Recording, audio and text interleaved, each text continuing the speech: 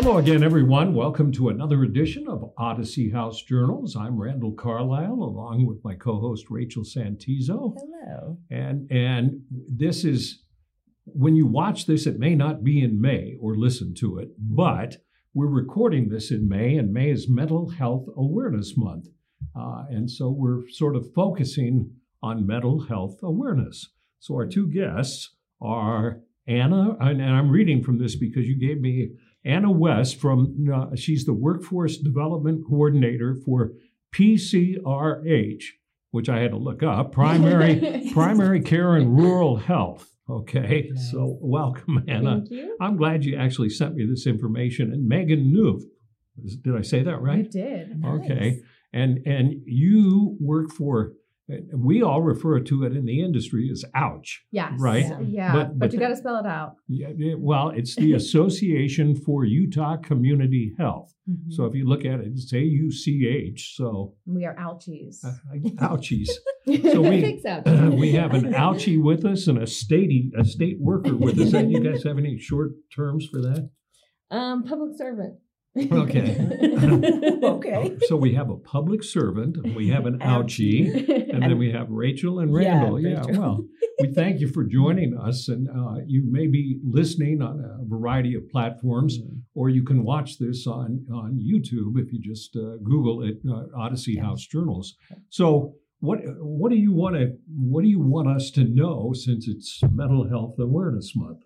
Well, we wanted to talk today about challenges in getting mental health care in rural communities. So one of our primary efforts is to make sure people in rural communities can get access to a psychiatrist, a therapist, and other types of providers. And the information you sent me, I mean, our state only has how many people in it? 3.5 million, something like this. And what you sent me, you said 3 million people are underserved. So that'd be pretty much the state. Almost everyone. Yeah. And when you mean underserved, what do you mean? I want help, I can't find it?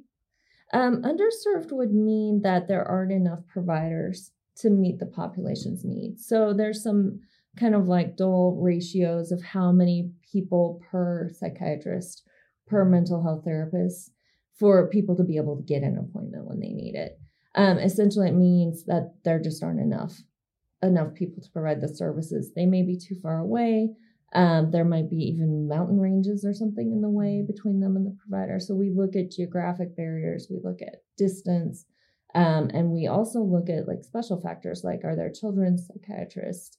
Are there recovery professionals, things like that? People to prescribe as well is a big, people who are able to help with psychiatric medications, like psychiatrists.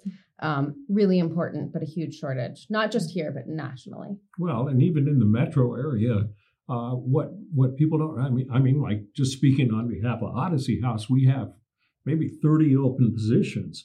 And what people don't realize is we may have bed space, but if we don't have staff, then we can't bring people in. So, and that frustrates us sometimes in administration, because we'll hear we've got 20 open beds, and then admissions will say we can't admit anyone today. We'll go, why? Because we don't have staff. I mean, so what does OUCH do in around the state? Because you're pretty robust in providing services. Yeah, so we don't provide any direct care services, but we serve as a representative of all of the community health centers in the state, or most of the community health centers, and affiliate members, which Odyssey House is an affiliate member.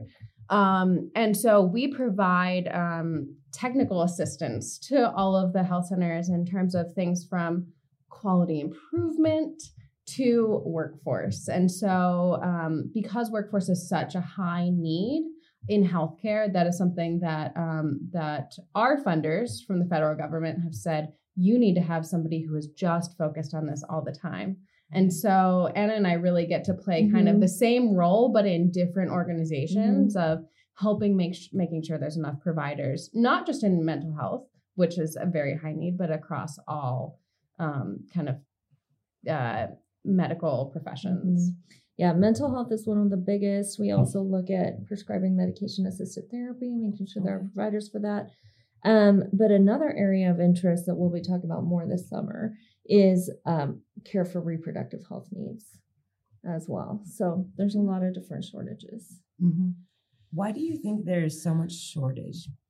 I think, because last week we had Dr. Baez in from Davis Behavioral Health, and he brought up the fact that people working in mental health are pretty much not compensated as well as people with the same skills working in a different area. And yet the level of responsibility is huge. I mean, life and death sometimes. So it's a hard thing. Yeah, I think it's a high burnout sort of career path as well. You really, as an employer, have to make sure there's a ton of protective factors to keep people healthy. You need your workers to be healthy to be able to serve people in the best way. And so you see a lot of turnover in that, as you spoke to, compensation as well. And then I think just generally, as boomers retire, and we're seeing those kind of shortages impact the mental health sector as well. No. Everyone should retire. No, you're right about that. Self-care is important. And Dr. Baez last week had such an amazing attitude about what he does, because he said, I wake up every morning and I'm happy because I get to go help people, but the people he's helping have significant issues. And so some people who work in that field, go home every night and go, oh, God, did I make a difference? I'm depressed. I don't know how much longer I can do this. So it's a tough field. I think that among our listeners, there may be budding mental health professionals listening. So I want to kind of shine a light on. No, you're absolutely right. There's a ton of people who are either thinking about seeking recovery or in recovery or are in long-term recovery. And that lived experience is often something that sparks people to want to go into a social work, psychiatry, psychology profession. Peer support, case management. Yeah, which is incredible to see. So we really are interested in that pathway, sort of from lived experience to the professional experience. And we offer some different incentives so that, if, say, you're in recovery, you've possibly just spent a lot of money to get sober. Maybe you're living in sober living or whatever. Taking out student loan debt might feel overwhelming. And so we want people to know that there are scholarship programs. Those are offered federally. There are student loan repayment programs. So that's what I work on specifically. So if someone graduates, all they have to do is get a job in a shortage area, which we can tell them what those shortage areas are. It kind of gets complicated. And then sign up for our program, make sure they're eligible, and we'll help them pay back a good chunk of their student loans if they commit to serving that community that needs them the most. So there is kind of some brightness on the horizon for those folks. And I don't want to discourage any listeners from going into this really important profession. And I don't mean to either. It can be very rewarding. Incredibly. And like Megan was saying, as long as you get those protective factors lined up and, the support you need, the supervision, I think there is a lot of reward. It may not be entirely financial reward. Absolutely. No, it's not. And so you're saying somebody who is going through a treatment program and graduates or whatever and wants to get into the field, how do they find out what help is available? I mean, at Odyssey House, we make it a benefit and we list the contacts for people who want to do that. But how somebody just listening or watching, where do they go? Well, it's going to kind of depend on their background, their educational background, and their interests. So if they've never gone to college at all, I'm going to just put a little plug in for my college, Salt Lake Community College. It's a great place to start. Which Rachel is a success story. Rachel's one of my students, in fact. Really? Yeah. So what kind of grades did she get? You already know that because she's sitting here. Yes. Award-winning student here. Yeah. We still use her papers as examples really? To other students. How about you that? already knew that. Thank you. So SLIC is a great place to start, although I'm not really here to talk about slick as much. But if people do want to start, because a lot of people think in recovery, they said, okay, I want to start improving my life. And one thing is education. So, and SLIC's a great place. You know, you would declare a major, you can transfer to a school, get a social work degree. And at that point, you'll let us know, and you can look on a website called 3RNet for jobs in shortage areas. And then you'll let us know and we'll help you with loan repayment. So we don't want folks to think I can't do this profession at all because of the amount of debt. There are options. And then another pathway, if you're like, I'm not sure if I'm ready to commit to something like social work. At Ouch, we also house the Utah Healthcare Corps, which allows AmeriCorps members. We have lots of community health workers. This is primarily a community health worker program, but one of the subsections of that is an AmeriCorps program that actually allows people to come in. They can do it while they're in school, and actually count some of their school time towards their AmeriCorps time. And at the end of that, you get an education stipend that you can use to pay off old student loans, that you can pay on current education, or you can save for several years and kind of put towards your education when you're ready. And you can do multiple consecutive terms of that and kind of bank up some more of that money as well. So kind of get your feet wet in the system. That could be a good option for people. Yeah. We had an AmeriCorps person work for us, and she became our harm reduction specialist for a while. Amazing. And now I think she's working for the state now. She's like our AmeriCorps Vista. She's probably running the world right now. Yeah, it's a great program. We're talking a lot about barriers, right? And education and stuff. And I know not all, but some of the population has criminal backgrounds. And that can prevent people from even wanting to look into schooling, employment, giving back. And so what would you say to those individuals right now that may feel discouraged? I'm looking at Megan because I don't know all of the criminal background checking processes for every mental health profession. Yeah. But I know that there are ways to get involved, even if it's as like through a 12-step program. Going to 12-step, being a sponsor, there are careers, correct me if I'm wrong, but substance abuse counseling. Many substance abuse counselors have a criminal background already. There's also a new program that's working to help people clean up their background. So clean slate. Yeah. And RASA. Yeah. So, and if you just Google clean slate, if you happen to be somebody out there, if Google clean slate Utah, and it'll ask you a couple questions like, how many offenses you have, are they felonies, misdemeanors? How long have they been on the books? And they'll tell you whether you're eligible for expungement. Yeah. And a lot of people don't know that they are, which makes a big difference. And a lot of employers, I think, are becoming a lot less stringent upon whether you say, okay, I was busted for a drug offense 6 years ago. Right. And even if it was a felony, the point is you've gone through, you've made all these changes in your life.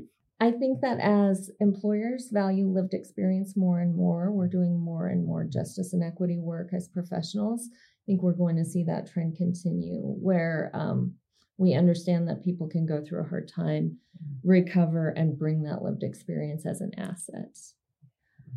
I'm curious, why are you so passionate, both of you? Why are you in this field? We're talking about a field that is lacked, but yet we're all here. So that's a good point. Are we all dumb? Why are we here today?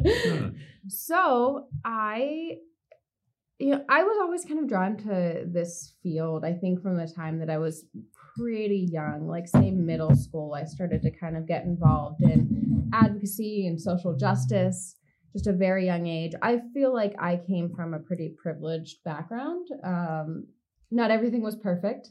I definitely have some grandparents who were either in recovery or who had some substance challenges over the years. But, I came from a place where I had everything that I needed. And I just felt like everyone in the world deserved that. And so I kind of had that drive from a very young age to just make sure that what I did with my life was something that made sure that people had access to what they needed, whether it's healthcare or other services.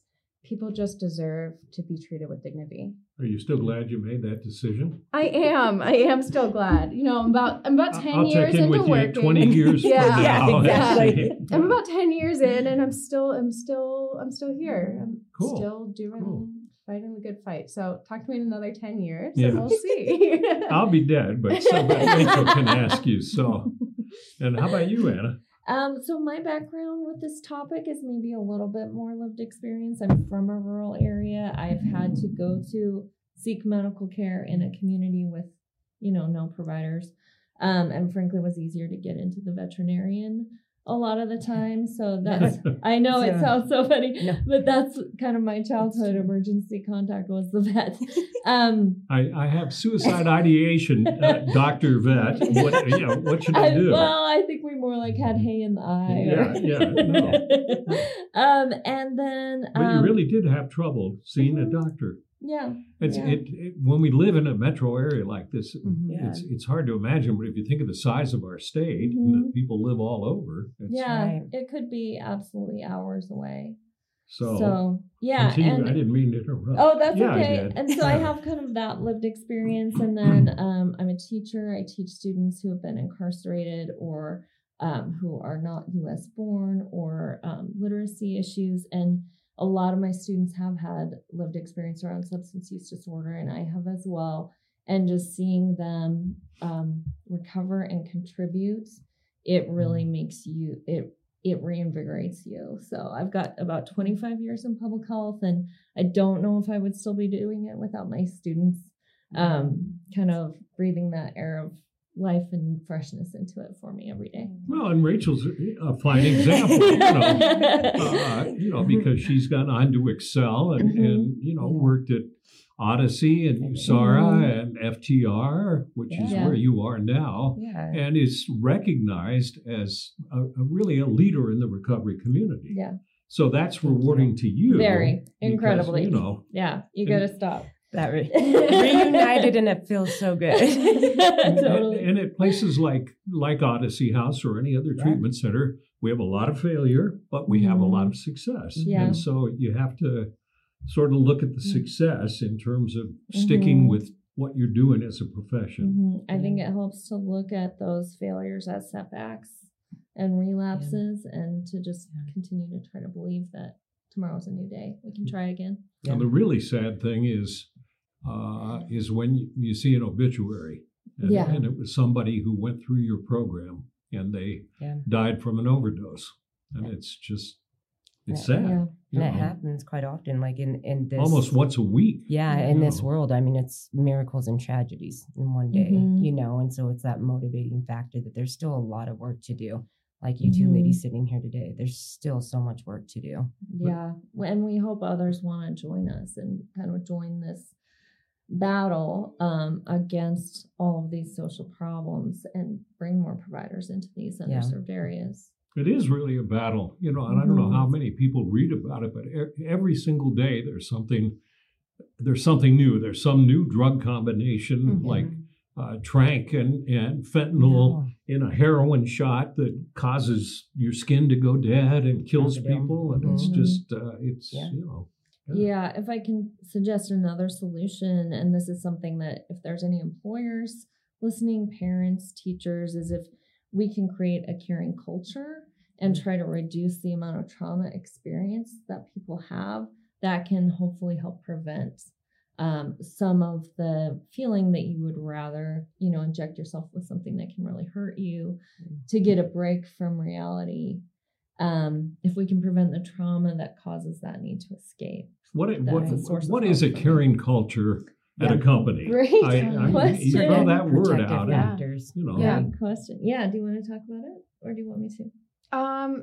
At a company, I think that it is. Well, she said employers. Yeah. I think that it is having open communication and an open door, that if somebody is experiencing a challenge, of being able to recognize and support them in that, and understand that people come to work every day, not just as your employee, but as a real full human person who has baggage and has all sorts of things. And if we can kind of support that, I think we can do better work.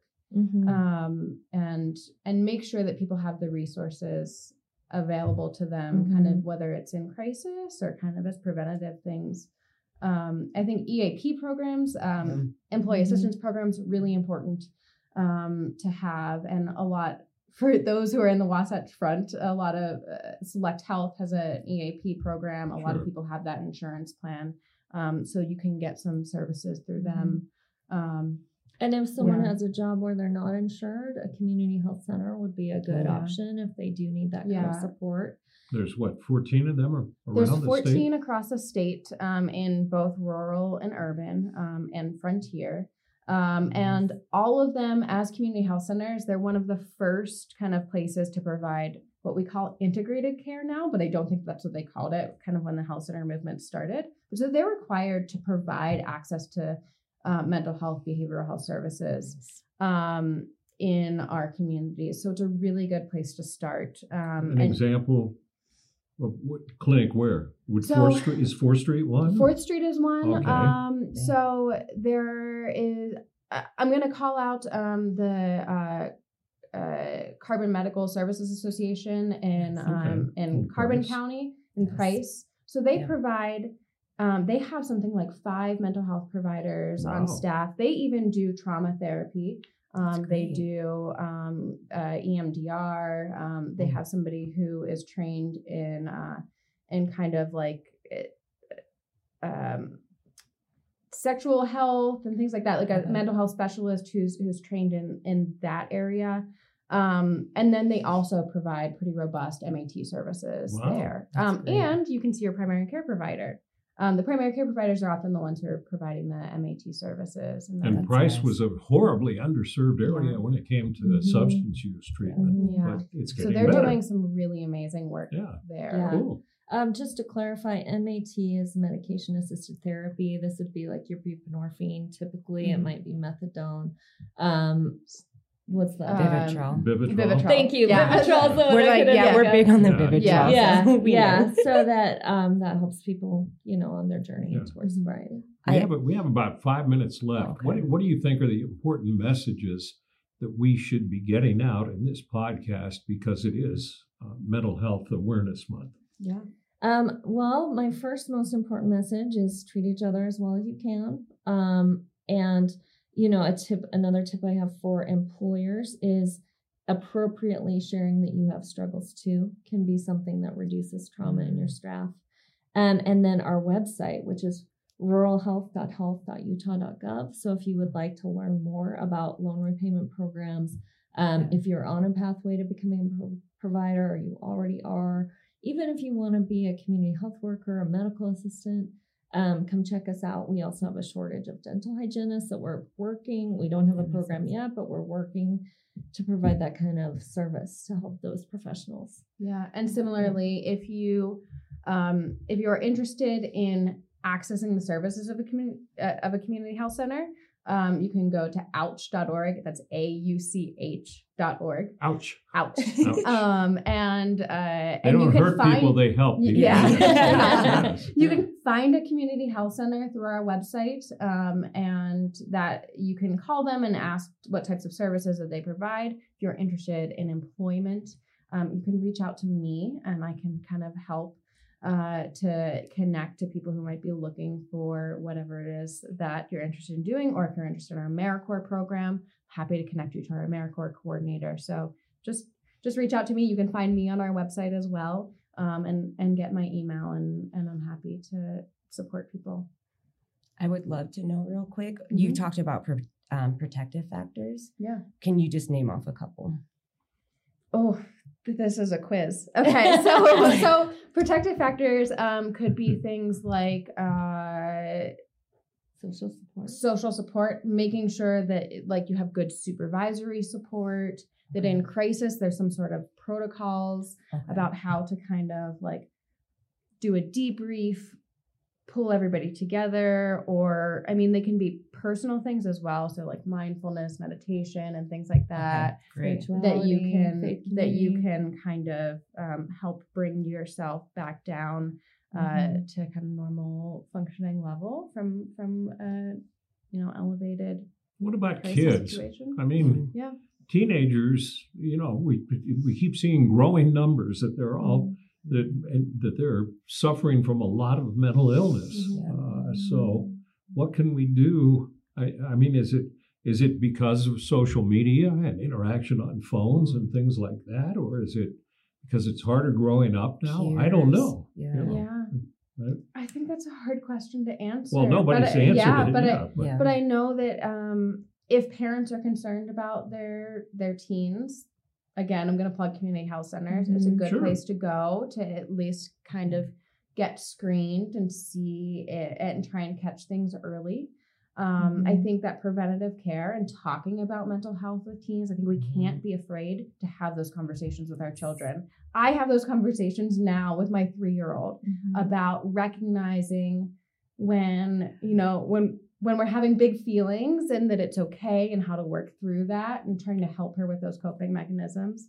We just have to be able to talk about it and catch it early. Yeah, and for the adults to take care of their mental health so that they're setting a good example, that's helpful. I think each of us have things that we know work for us and really focus on those positive assets that you have, whether it's, like for me today, getting to see Rachel and be with you all.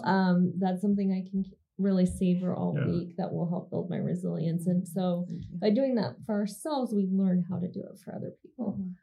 I think one thing I've noticed in the recovery community is we do a lot of hugging. We're happy to see each other and that we're still in recovery and we haven't relapsed. And it's a loving community to get into. That's a protective factor right there, is to know you have a loving community around you. Social isolation is a big risk factor in recovery and for anybody. Yeah, another good one is exercise, and Rachel's running one of our. That's why she looks so fit.